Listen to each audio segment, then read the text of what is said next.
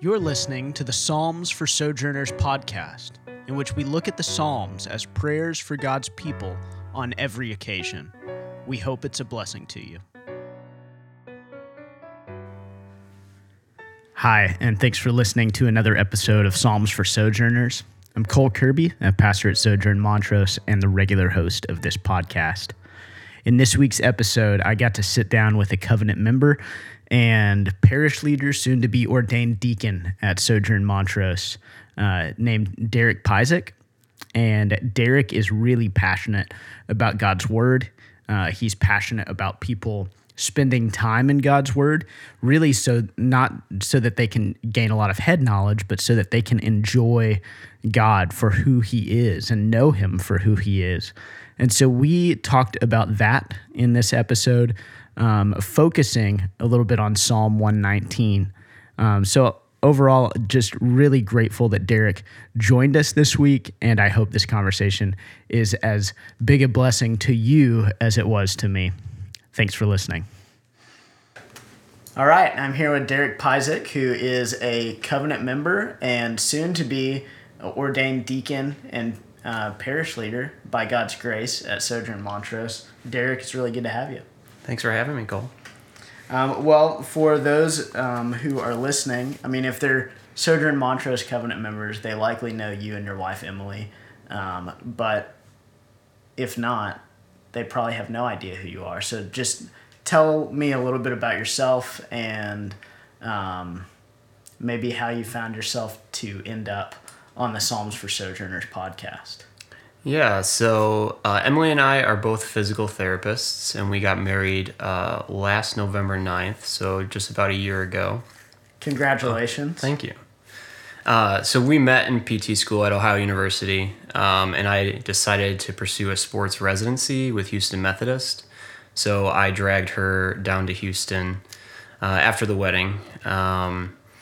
Ended up at Sojourn. I had looked up a number of churches in the area, showed up to the movie theater. Marshall gave a sermon, and I was like, this seems good enough. Might as well get plugged in. So yeah, and coming on this podcast, first of all, the Psalms have been incredibly encouraging during this season. And Psalm 119 in particular has been very meaningful to me throughout my life because of how my dad has highlighted the importance of some of the concepts in this passage, and just wanted to share his wisdom to me through the years with the church.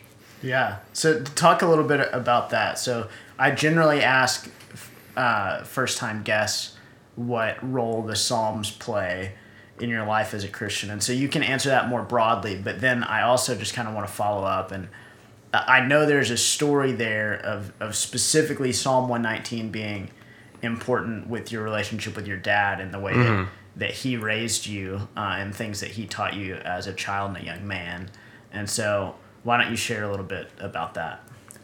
Yeah, so starting with the Psalms, I think this summer has been the most time I've spent reflecting and meditating on the Psalms, and have really come to appreciate the ability for my heart to cry out to the Lord in various aspects, whether that be positively, negatively, knowing that regardless of what I have to say, that he still loves me and accepts me where I am.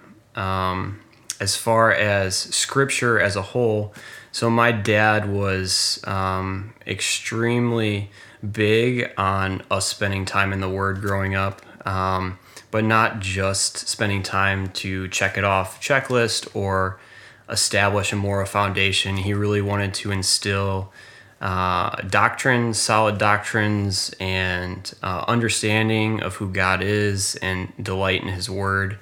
So he push these things not in an overbearing, this needs to be your moral standard because I said so and that's the way it is, but more so that this is who God is. Learn about him, study him and delight in his character and his ways and what he has to say about himself and us and how we relate to him. Yeah. And so how does that's really cool, like that your dad was so thoughtfully engaged in like discipling his children.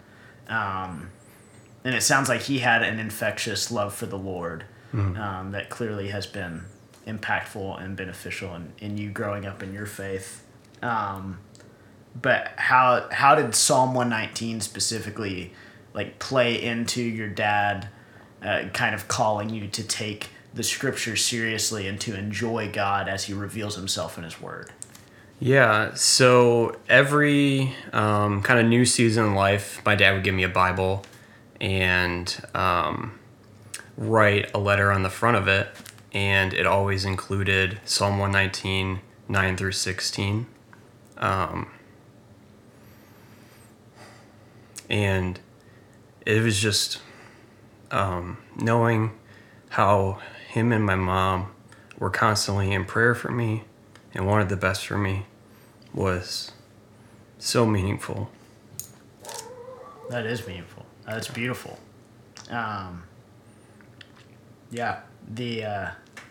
And so when you say like a new season in your life, like starting middle school or like becoming a teenager or whatever it was, like they're like big milestones, your parents give you a new Bible and your dad's writing a letter and highlighting Psalm 119.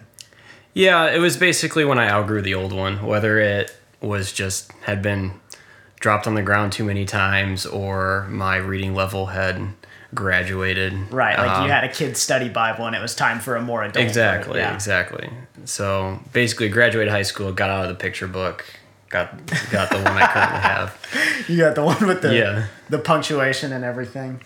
Well, cool. Well, I think that's a good transition into the Psalm, which for our listeners, it's probably readily obvious by now. And you've probably seen the title of the podcast, but we're going to be discussing Psalm 119. And if you're listening, you probably know that Psalm 119 is the longest chapter in the whole Bible. And we're not going to discuss all of Psalm 119, although I wish we could do a bunch of podcasts on that. I wish I had the time and the energy to make that happen. But Psalm 119 broadly is a psalm that is really a love letter to God's word. It's a love letter to God's law, both his commandments and the way that he reveals his character in his word. And there is language throughout Psalm 119 that it's kind of jaw-dropping, I think, especially for more like Western evangelicals, where when we think of God's commandments and his law, we can kind of think of that as an oppressive thing or like this burdensome to-do list. But like the author of Psalm 119 is talking about it like almost with romantic language, like this beautiful desire to know those things. And so we'll get into that a little more. But if you want to read the portion that you want to discuss today, I don't know if that's starting in verse 1 or verse 9, but that's up to you. Okay, I'll read from verse 1 just because it kind of flows, but the section my dad would highlight was 9 to 16. Okay. Blessed are those whose way is blameless, who walk in the law of the Lord. Blessed are those who keep his testimonies, who seek him with their whole heart, who also do no wrong but walk in his ways. You have commanded your precepts to be kept diligently. Oh, that my ways may be steadfast in keeping your statutes. Then I shall not be put to shame. Having my eyes fixed on all your commandments, I will praise you with an upright heart when I learn your righteous rules. I will keep your statutes. Do not utterly forsake me. How can a young man keep his way pure? By guarding it according to your word. With my whole heart I seek you. Let me not wander from your commandments. I have stored up your word in my heart, that I may not sin against you. Blessed are you, O Lord. Teach me your statutes. With my lips I declare all the rules of your mouth. In the way of your testimonies I delight, as much as in all riches. I will meditate on your precepts and fix my eyes on your ways. I will delight in your statutes. I will not forget your word. This is the word of the Lord. Thanks be to God. Thank you, Derek. Well, I guess to start, aside from the obvious way in which this passage is meaningful to you, in that it has this deep relational history with your parents and especially your dad, based on the conversations we've been having kind of in preparation for this podcast, there are some concepts here and some language here that really speak to some things you're really passionate about. Mm-hmm. And so you want to just briefly just kind of introduce why Psalm 119 was where you wanted to focus in. Yeah, so a little bit of background on just kind of evangelical, where we are in the present in terms of understanding who God is, and what his character and how we relate to him. There was a study done by Ligonier Ministries that sent out a survey to evangelicals and non-evangelicals. And of the evangelical answers, there were some pretty staggering statistics in what people answered. So I'll give you a couple of them. 30% of evangelicals believe Jesus was a great teacher but not God. 46% believe the Holy Spirit is a force but not a personal being. 39% believe worshiping alone or with family is a valid replacement for church. And 39% will always believe that they will be rewarded with material blessings for their faith. And that's just not the God and the truths that are revealed in the Bible. And so I have a strong passion for kind of helping people see who God really is and not who we want to make him out to be, without actually searching the scriptures. I saw it from Tim Challis. I'm not sure if it's his quote or not, but everyone is a theologian. You're either a bad one or you're a good one. So every Christian has an obligation to study who God is, to understand his character and his word for our lives. And none of us can get away from knowing who God is and still be pursuing him. Yeah, and that data that you gave from the poll that was done, I mean, to sort of synthesize that a little bit for our listeners, I mean, essentially what we have are over a third of self-professing evangelical Christians saying that Jesus isn't God. Almost half of self-professing evangelical Christians saying that the Holy Spirit is not a person. And also staggering numbers saying essentially that the church is unimportant. And what that means is that while people are calling themselves evangelical Christians, which is, which is at least societally understood to be maybe the most, to use more secular lingo, Bible thumping of the Christian denominations and traditions, we have people who are, I mean, if you don't believe Jesus is God, you're not a Christian. Like, you're just, like, you can call yourself a Christian, but you're not a Christian because Christianity is rooted in the idea that Jesus is God.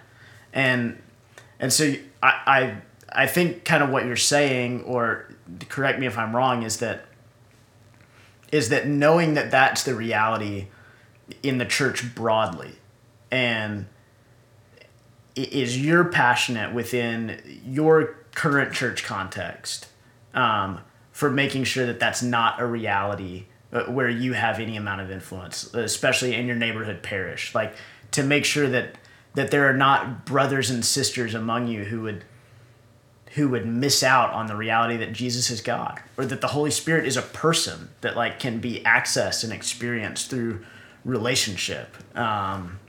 Is that what you're getting at? Yes, exactly. And I think we're lucky at Sojourn to have elders who hold the Bible in the highest esteem. We go to Scripture each week. We study God's Word. So this is being presented to us, but our cooperation or participation in studying God's Word and learning about Him is not merely consumerism on Sundays, but it's also active participation. And I think this passage does a really good job of giving some language to how kind of glorious and meaningful and wonderful knowing God and studying His Word truly is, versus some of the ways society may present it. You want to just kind of walk through and point out some of that language that you're talking about, and we can maybe discuss it in a little more depth? Yeah. So let me go ahead and get this real quick. So if you look in verse 7, I will praise you with an upright heart. It brings forth praise from us. In verse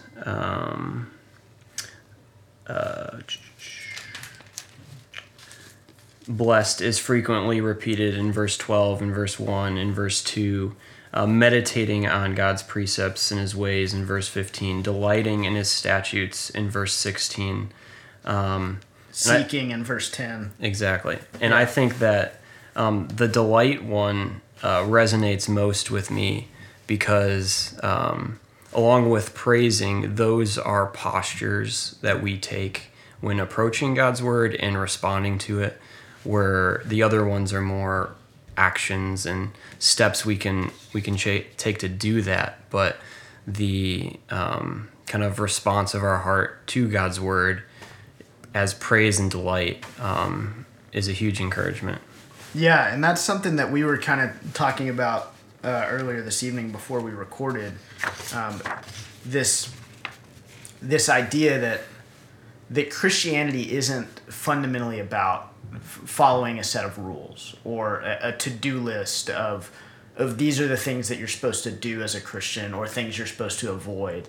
But it's fundamentally about experiencing union with Christ and enjoying God, like enjoying Him. And that's something that your dad at a young age started instilling in you, is this idea that God is not just this rule maker in the sky who wants you to obey, but He's this glorious and loving Father who you can enjoy.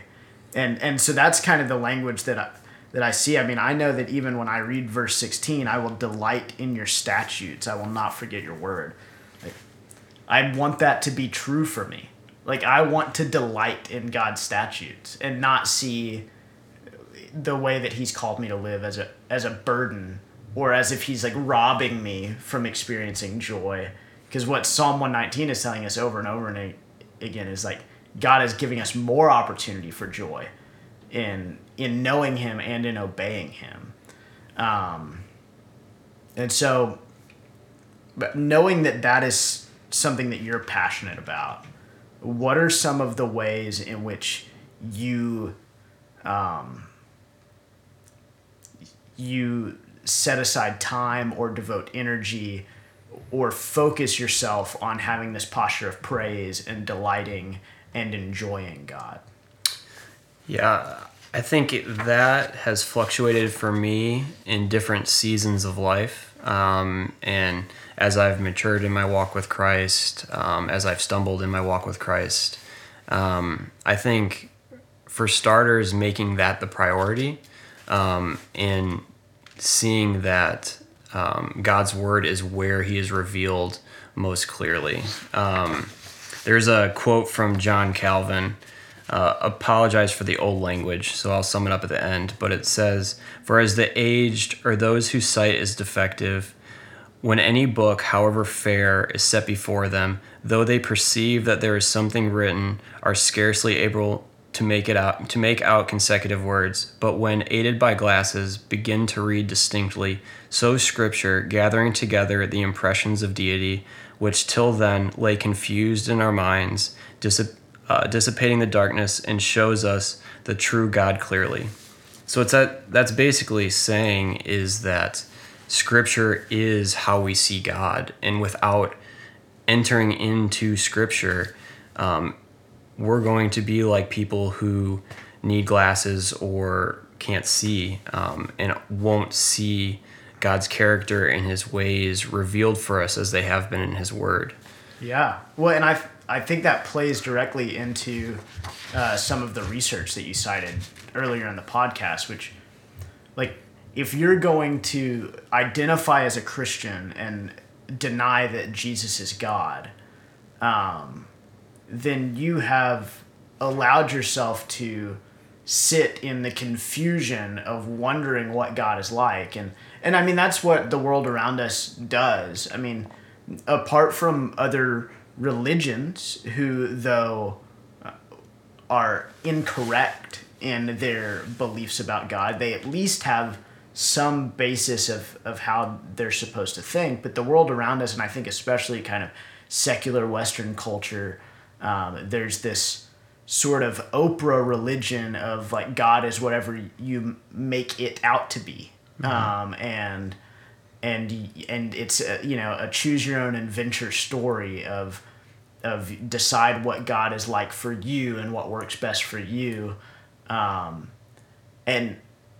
on the one hand, there's something about that is appealing to people, right? There's this idea that like I don't have to believe that these commandments that seem hard are for me, or I don't have to believe in things like hell or whatever it is that's really uncomfortable. I can choose to believe something different, and choose to think that God's not that way. But it's also really sad, I think, and not only from a perspective of wanting people to know God, but it's sad to think that our neighbors and our friends have these conceptions of who God is and what he's like that are so much less glorious than what he's actually like. And like, he's revealed it to us. He has shown us what he's like in his word. Like, we would be fools not to study and not to spend time meditating upon and diving in, because if the God who created all things is going to give us a window into understanding what he's like, I mean, why wouldn't we want to engage? Exactly. And it's not only for acquiring head knowledge for the sake of acquiring head knowledge. It is also what empowers us to do God's work. A couple references from the New Testament, 2 Timothy 3:16 through 17. All scripture is breathed out by God and profitable for teaching, for reproof, for correction, and for training in righteousness, that the man of God may be competent, equipped for every good work. Hebrews 4:12. For the word of God is living and active, sharper than any two-edged sword, piercing to the division of the soul and of spirit, of joints and of marrow, and discerning the thoughts and intentions of the heart. And where we were earlier this year, 1 Peter 2:2, like newborns long for the pure spiritual milk, that by it you may grow up into salvation, if indeed you have tasted that the Lord is good. And this idea that we should long for what God has for us and who he is. Yeah. I love that you said it's not only about gaining knowledge about God, but it's like the scriptures also are what make it possible for us to do the work that God's given us to do. Not only in that it tells us what that work is, right? Like, we would never know that we're to make disciples if the scriptures didn't tell us to make disciples. But also it empowers us to do that because we're not told to make disciples out of context of who God has revealed himself to be, but rather within the fullness of the context of who God's revealed himself to be. So it only makes sense that we would make disciples. And that's one of the things I think in Psalm 119 that is so compelling. I think verses 15 and 16 have always been verses that I've gravitated toward, which I will meditate on your precepts and fix my eyes on your ways. I will delight in your statutes. I will not forget your word. This idea of meditating and delighting, especially when you see how this stanza began with the author saying, how can a young man keep his way pure? right? Like he's saying, how can I obey God? Like, how can I do what is good and be holy to any degree? And his conclusion is, well, I meditate on the things that God has shown me, and I delight in them.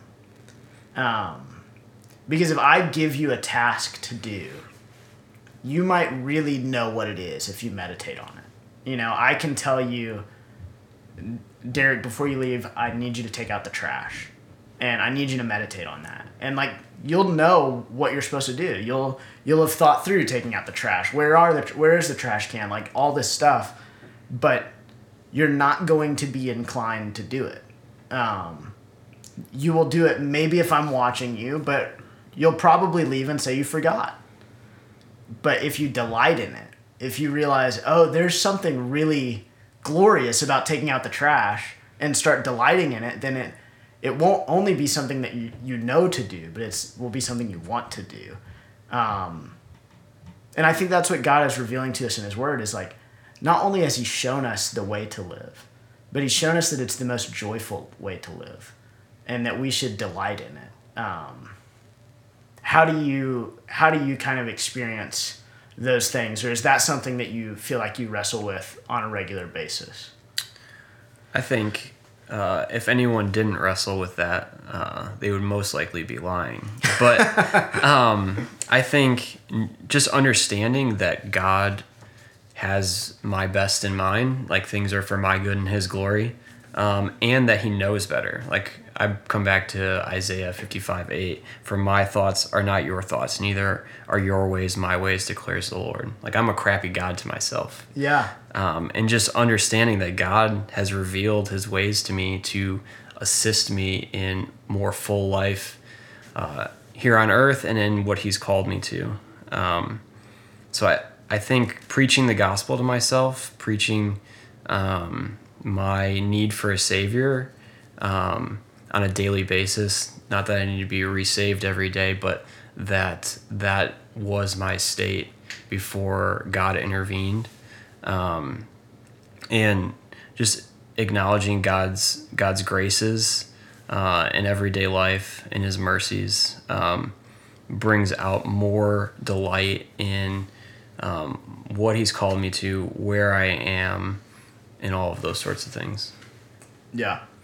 So we've kind of hit on this idea of not only the ability but really the call of the Bible, which is to enjoy God.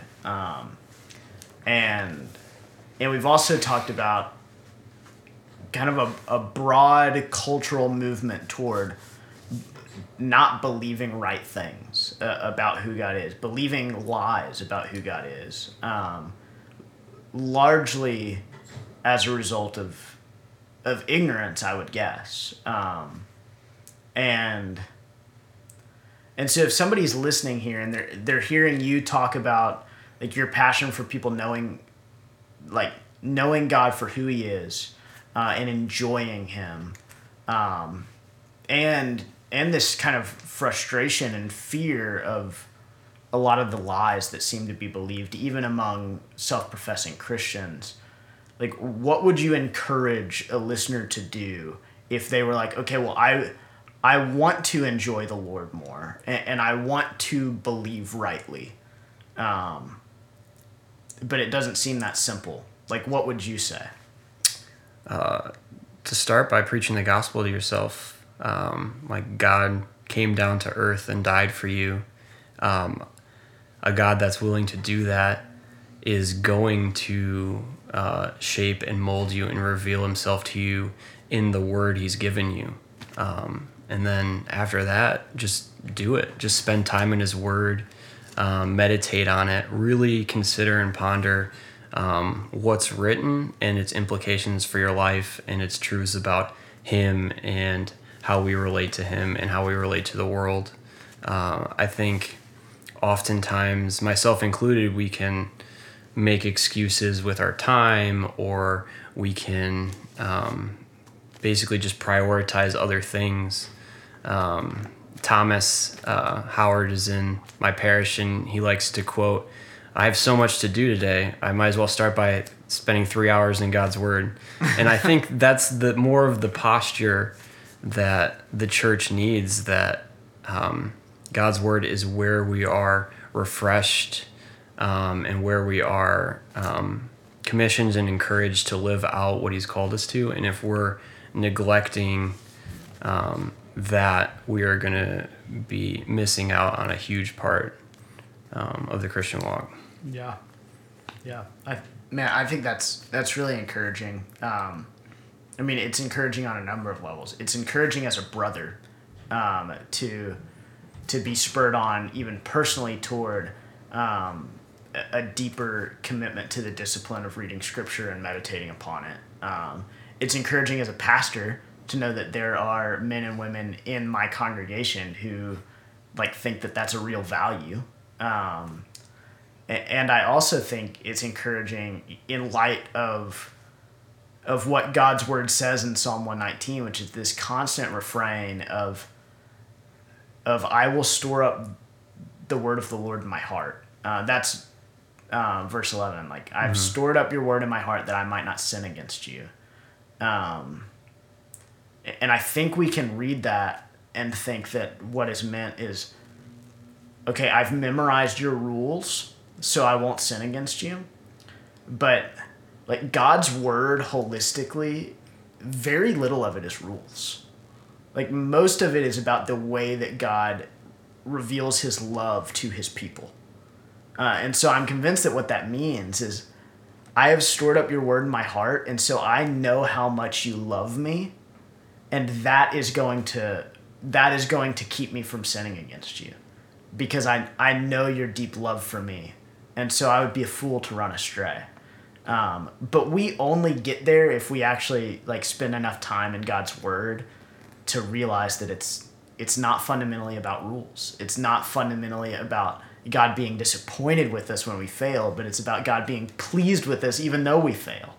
And yeah, it's encouraging to know that there are people reminding me to store up the word of the Lord in my heart, that I might not sin against him, but rather enjoy him.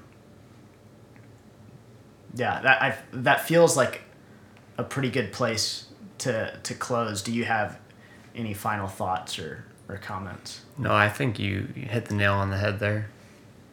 Well, blind squirrels find acorns every now and then.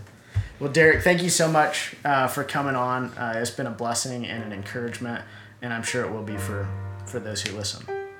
Thank you for having me.